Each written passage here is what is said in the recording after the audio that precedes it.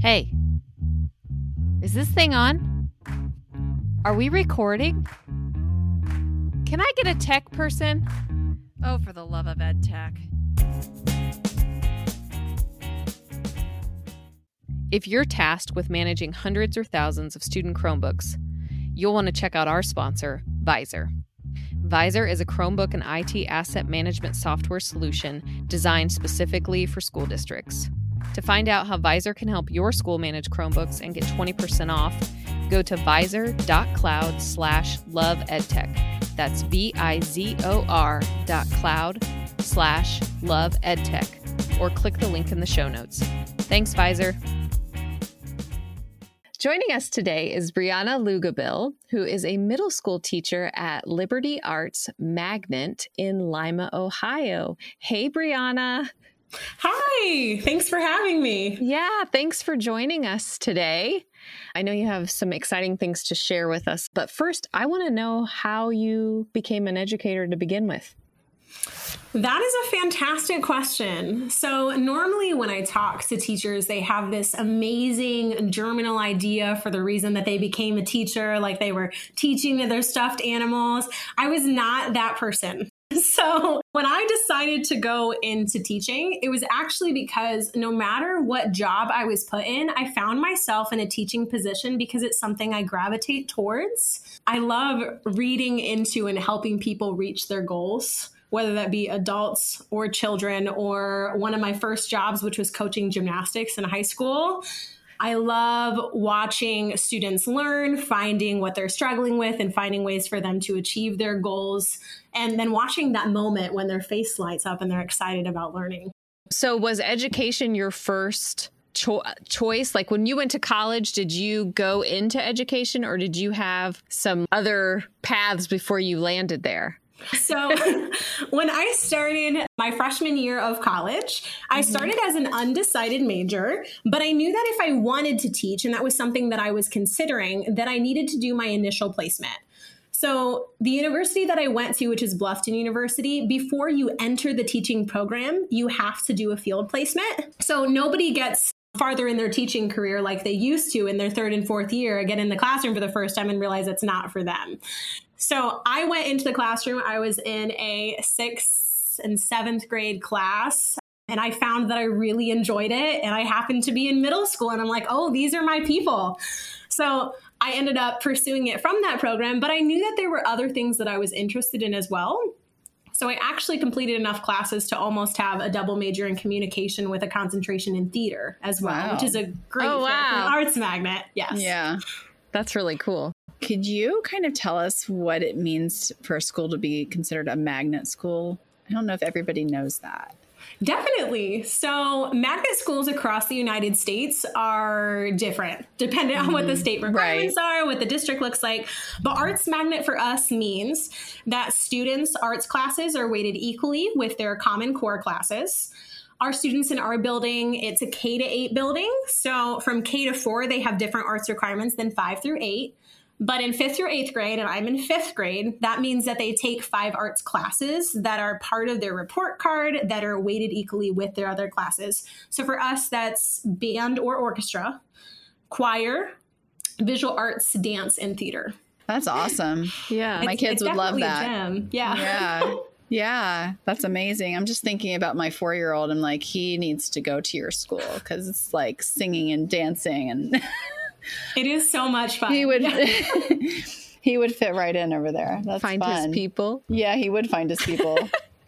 Okay, so because you're an arts magnet school and there is a heavy emphasis on the arts, how does technology play into your classroom? So our district as a whole has actually put in a blended learning initiative for the past year and heading into the next couple of years.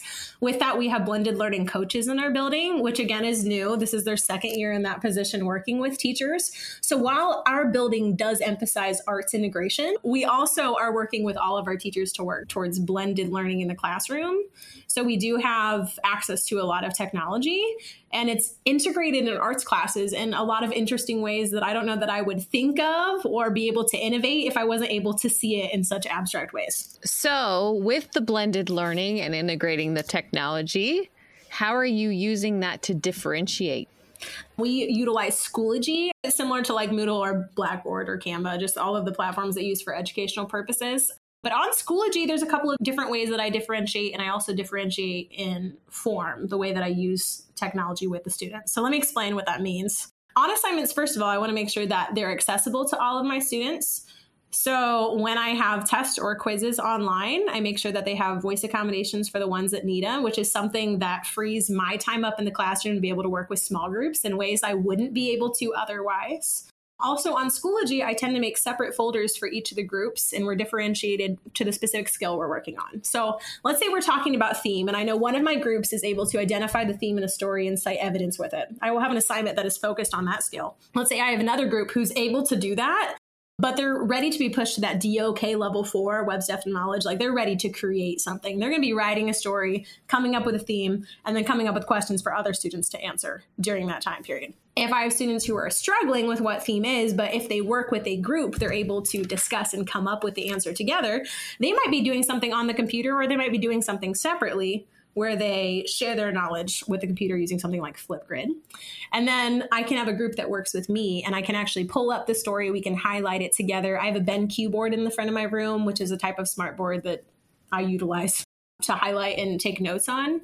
And I know that I can use that with my students in the classroom. They can scroll through it. They can have it read aloud to them in ways that I wouldn't be able to if I was just teaching in a small group on paper. And then each of these groups can do separate things, and I can track their progress because they're submitting it in some kind of format that I can see later. And that's something I wouldn't be able to do if I was teaching full class to everybody on paper. I wouldn't be able to track it as well, or it would create a lot of work for me. And we know as teachers, like we don't have a lot of time already. So anything we can do to save time is extremely important. Right. I'm like super impressed right now. I know, I am too. I'm like, wow, that sounds cool. Can I share with you one of my favorite things that I've done so far this year? Yes, please. Okay. So we know that fluency is a struggle. And we know that if we want to track, let's say I have 50 students across my 2 classes, and I want to hear every single student read, and each passage is a minute. That's an hour right there. And during that hour, the students have to do independent work, which just doesn't sound like something that we like. It's not functional use of all the time that we have. But we want to be able to hear our students read. So at the beginning of the week, I have a Google Doc that usually has like some sort of maze passage or a passage that's integrated with other content I teach, since I teach social studies and language arts. And they read through the passage, and they time themselves for a minute on a Google Doc, and then they put a comment on the last word so I know where they ended. Okay. Then we do it again, and throughout the week, we do their cold reads and warm reads on that Google Doc. And they're able to highlight the words on the maze passage so I can check their comprehension. They'll have questions that go with that. And again, it's something that takes us 5 minutes at the beginning of class, and every single student gets to read. Yes. Yeah. Versus having one student read or 50 students read over the span of an hour. And then when it's finished at the end of the week on Friday, they time themselves reading the full passage and reading for a minute on a Flipgrid, which I can view later at a later time. And it also keeps a record that I have all these Flipgrid videos of all of my students reading that I can use later in meetings. And then they fill out on Schoology one of the like fill in the blank drop downs, and they can check their accuracy for what they missed on the maze passage, self-correct, and then resubmit it. Again, something I could not do individually with all of my students without wasting a lot of time. That's awesome. So, okay, this may be a naive or ridiculous question. Probably not. They're all reading the passage at the beginning of the week. Are they all reading aloud? Or are they reading silently and you're just hoping that they are honest where they highlight that they made it to? So before we get started, I should explain how my room is set up. So this might help you envision a little bit about what's going on with me during that time. Right. Okay. So I believe in restorative practice, and I think it's really important for students to be able to see each other, talk with each other during class. So our class is arranged in a circle, which sometimes can be a little hard for moving around and other times is extremely helpful. So in the past, I had them read in their head, but this group needs to whisper or read it out loud. So they all whisper at the same time. And if they need a divider so they can't see the other people beside them, we put it like a little trifold divider around them while they read it. And I walk around the inside of the circle so I can see who's reading at all times and who's not reading. And then I have a conversation with them. So after we do like initial like pass testing and fluency testing at the beginning of the year, I share their scores with them because I think it's really important for them to see that data. So they know approximately how many words per minute they read. And I tell them, hey, when I look at this, I know how many words you read. You know how many words you've read at this point. Our goal is to improve that. So when I look at this, if I see that you read 2 pages, but your average words per minute are like 75 words per minute, I'm going to be questioning that. So I'm going to have you read out loud to me next time. And usually that accountability requires the students to put it where they actually are. And then later on with non-maze passages, I also teach them about how at the end you can highlight, and on Google Docs you can count the words. And they love that self-check-in, like, oh, I read 100 words this time, and last time it was 91, and it counts for them, which is so great. Yeah. It's a great way to use that feature too. Mm-hmm. I love that. I'm just sitting here thinking about my middle school classroom. Like, I'm just really impressed. I taught the same thing. I taught middle school language arts and social studies. So you understand the quandary. You're like, I want to hear you all read, but I can't do it. Like, yes. Yes. I remember even in this was in student teaching with my 5th graders, like we had to pull each one of them out in the hallway and sit with them to like read. And it was time consuming. Well, it takes more manpower too. Mm-hmm. Yeah, because then you still have to have somebody in right. the classroom monitoring and managing, and And again, like the quality of learning improves. I mean, if you look at John Hattie, and if you're not familiar with John Hattie, the New Zealand researcher who like looked up like 195 different teaching strategies and like rated how productive they were with students, how effective, the number 1 and number 2 are related to teachers' beliefs in their students and teacher efficacy.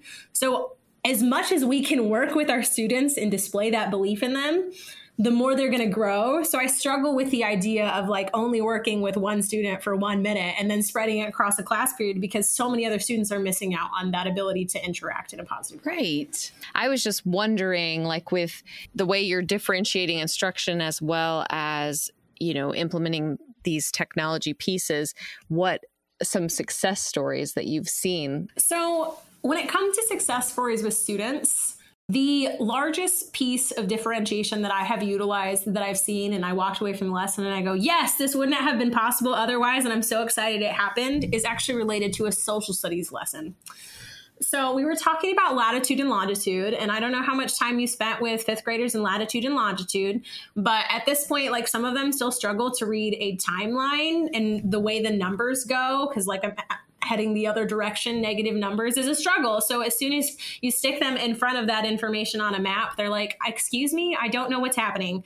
So when we talk about it on a map and on a globe, I teach a mini lesson ahead of time with the students about latitude and longitude that are tied into Tableau and pantomime. So Tableau being in theater, still pictures that you make with your body to represent an idea, and pantomime being movements that you create with your body to represent an idea related to latitude and longitude, and a couple of other terms related to that lesson. Then when they're done, they have some practices they do. And instead of normally like you have that downtime in a lesson where students are working, you give them one thing to do and then you see how they all would do on it. Instead, I put 4 folders together. There was a beginner folder, an intermediate folder, an advanced folder, and like, I got it. I'm ready to go. We can do the exit ticket right now.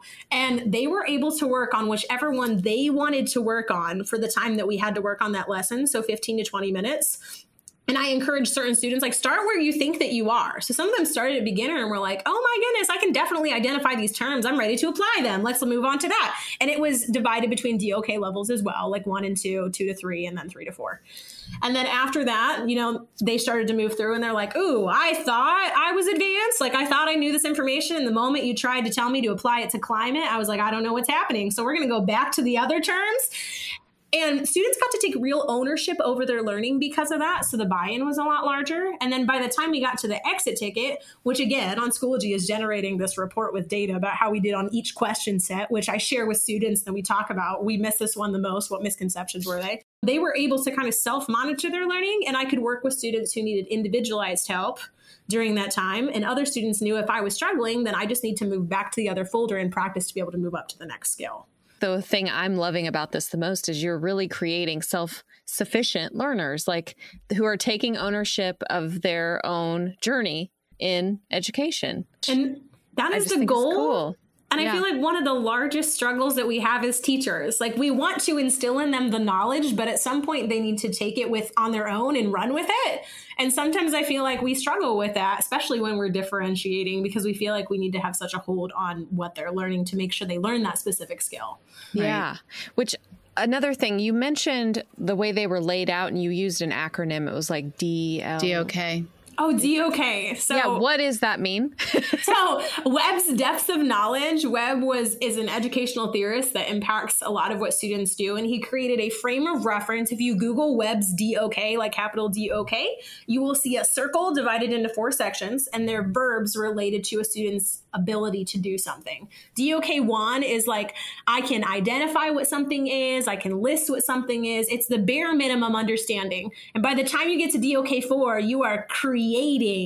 You could teach it to somebody else. Like at that point, if you're at a DOK 4 in my classroom, you're working on something like Flipgrid, where you're teaching the lesson to somebody else who's watching it later, versus DOK 1 is like, I am matching the terms together to try to figure out what we're talking about. Yes. Gotcha. Okay. Yeah. Thank you. So it's similar to the idea of Bloom's, like Bloom's taxonomy. Yes. Yeah. Okay.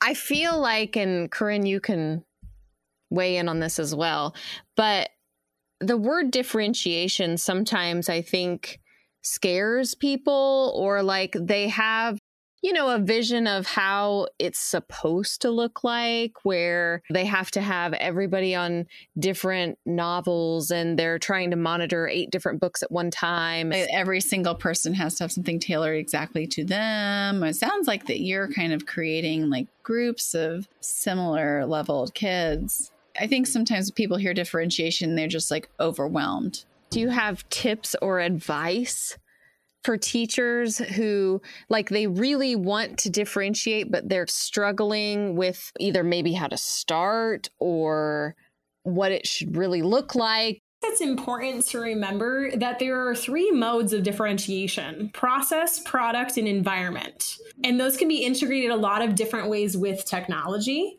So for instance, I can have the same assignment. So everyone is doing the exact same assignment. It's in Schoology. They have all the voice features that they need. But some students have headphones because they are hearing the story read aloud to them, and that's allowed in their accommodations. Some students are working with me, so we are working through the assignment together. Some students are working in pairs, and some students are working by themselves. Those are different levels of differentiation as well. It's the exact same assignment. I'm going to get fantastic data from it, and I know which groups are working, but we're leveling the playing field by giving students the things that they need to be successful on that assignment. So I think sometimes we overly complicate what we think it should look like because we've seen these amazing things, but we forget that students will feel like it's overly complicated if we feel like it's overly complicated, and we'll end up with 1,000 questions that we do not have time to answer. So before we hit record, you had mentioned something about Curriculum Associates Extraordinary Educators Program. Can you tell us what that is or how you're involved? Yeah. So Curriculum Associates, to start off, is an organization, a business that has created the iReady and iReady curriculums that are utilized in a lot of schools across the nation. Specifically, as relates to this podcast, they're known for the iReady program, which differentiates how students are learning at a variety of different levels in ELA and math, which I can share with you. I'm such a fan of what they do. But they have a program to encourage and inspire educators, as well as connect them with a network across the United States. There is an application process that you go through. I'm in the 3rd class. There was a 2020 and then COVID hit. So that obviously changed a little bit about what the program looked like. I'm in the class of 2022 and they just closed applications for the class of 2023. But through that program, I've gotten connected to educators across the United States. We met at a conference in Boston. I get access to some resources in my classroom. I can talk to other educators and see what they're doing, which has given me so many inspirational ideas for how I work. And it's also a huge form of encouragement for what we're doing as well, and a sounding board for new ideas. Wow. That's really cool. Because I've heard of iReady and I'm always like, I know it's a framework. Yeah. or no? Yes. So iReady actually has a couple of different pieces to it. The iReady system is an online differentiation system where students take like a diagnostic at the beginning of the year over the skills that they would learn, and it finds skill gaps. And then all of the lessons for that student are based on the specific things that they need. And it allows them to track their progress. And you get data reports from that go back to you that I utilize to create some of the small groups. So a lot of the questions I usually get are, how do you know, which student should start in which category? Because sometimes on Schoology, I can say, oh, this specific student needs to be in this folder. So I will hide the other folders from them. They'll work there. And the reason being is I'm looking at data usually from assessments, formative assessments that I use, and some assessments in the iReady system to see where potential gaps would be for students. Oh, wow. Okay. So it's helping you gather the data to determine what their needs are. Yes, and it's giving them individualized lessons as well. So like one of my small groups would be like iReady, where I work with some students on specialized skills, but at that group, they're working on lessons that are at their level. So if they're at 8th grade level, they're doing 8th grade lessons. If they have gaps in phonics, they're doing phonics lessons. And the system assigns it to them and tracks it for them, but teachers can see all the data that goes with it. So it's really cool. Have you ever heard of SOL, like student organized learning environments? Oh, I don't know if I have, but I like the sound of it. Yeah. Yeah. Okay. There was one year I had this like really great group, and I decided I'm going to try this. And so basically all you do is you write like a open-ended question, and then you just say like, go on. So we used to do it around Earth Day. And like my question was always like, what is the biggest threat to our planet today? Well, you always have students that just like Google that question. And then like the first thing that would come up would be like overfishing. And they're like, it's overfishing. I'm like, I don't know, is it? Well, what do you mean? I mean, it says it is. I'm like, I don't know. That might not be our biggest problem. Because they're so used to having like one right answer. Yes. It's like an effort to try and like change that mindset, to do a little research to figure out, and then before too long, you have groups that are like, well, no, we're finding that it's, air pollution, or, oh, we're finding that it's plastics, or, oh, we're finding that it's, and then it's like, I might have to borrow that one. That one sounds like a lot of fun. I had this one group, they went like over the top because the whole deal was they had to teach whatever they were finding to the class. So, they were creating, like a presentation to whatever. And I had this one group of girls that their big thing was the plastic pollution, and like then they discovered the whole garbage thing in the Pacific Ocean. The Great Pacific Garbage. Yes. So they garbage had patch. Prototyped this thing. They made this contraption with like a Kleenex box, and then like demoed it that like they were envisioning that you could pull this behind a boat and it would work like, kind of like a sweeper. And they had gone. They went above and beyond. Yes. They were solving the problem. Yes. Yeah. And it was just so cool because, on their own. Yeah. Right. Yeah. Taking their own initiative. Mm-hmm. It does sound fun. Yeah. So anyway. We'll talk about like an authentic learning experience though. Like technology gives us the ability to do things with authentic learning experiences that we can't always do. I mean, from field trips and, taking them places that they can only envision. Yeah. Well, I would love to share something that I just thought of. Yes. So we have actually Zoomed with some other people that I'm friends with about certain topics that we're talking about to interview them, as well as done like virtual Zooms with like Everglades National Park. Has an opportunity every year. Yep. And we're doing it again this Thursday with this group where they actually have like national park rangers that are like in the water and sharing what's going on with the Everglades as you're watching it, and students can interact and ask questions while they're in the field. It is such a cool experience that we can't go to Florida, right? Right. We're in Ohio. Like it's not really an option. And the climate's completely different. So they're always amazed that if we do it at this point in the year, like, why aren't you like freezing? Like what's going on over there? Yeah. Oh my gosh, that's way cool. That's amazing. And earlier this year, we got to talk to a couple people about immigration, their immigration stories in ways we wouldn't normally be able to because they live in different parts of the United States. So that was really cool as well. Wow. Yeah. And like making that world smaller. I'm a firm believer that students who have less access to getting out into the world to make their world smaller need enrichment more than our students that we normally push our enrichment at. So the students above grade level, it's actually the ones who are struggling or below grade level that I believe need the most enrichment. So anything I can do with technology to make that happen is extremely important. For people that may not know, can you explain a little bit about what arts integration means? There is a huge difference between arts integration and arts emphasis. So arts emphasis is when we go into the classroom and we're like, oh, we can add an arts to make this better. So for instance, we're going to do sketches about the different landforms, or maybe we're going to create them out of modeling clay as a tie to art. Maybe we're going to sing a song about what we're learning in class. That is arts emphasis. So we are pulling in the arts to add to a lesson to make it more interesting or to add a little bit of an enrichment piece. Arts integration is similar to like blended learning or technology integration in the fact that if you take it out of an arts integration lesson, the lesson falls apart. It is not the same. So if I am integrating with technology, if I take the technology out, the lesson is not going to work well together. If I have an arts integrated lesson, if I take it out, then I have to completely change what I'm doing with my lesson. So the arts are equal in the lesson as compared to what you're doing with your core content. That makes sense.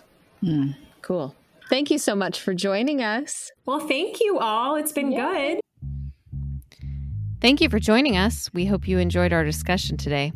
If you like our podcast, please don't forget to subscribe to get notified when new episodes are released. For more information about our podcast and to access links and resources referenced in this episode, check us out at fortheloveofedtech.org.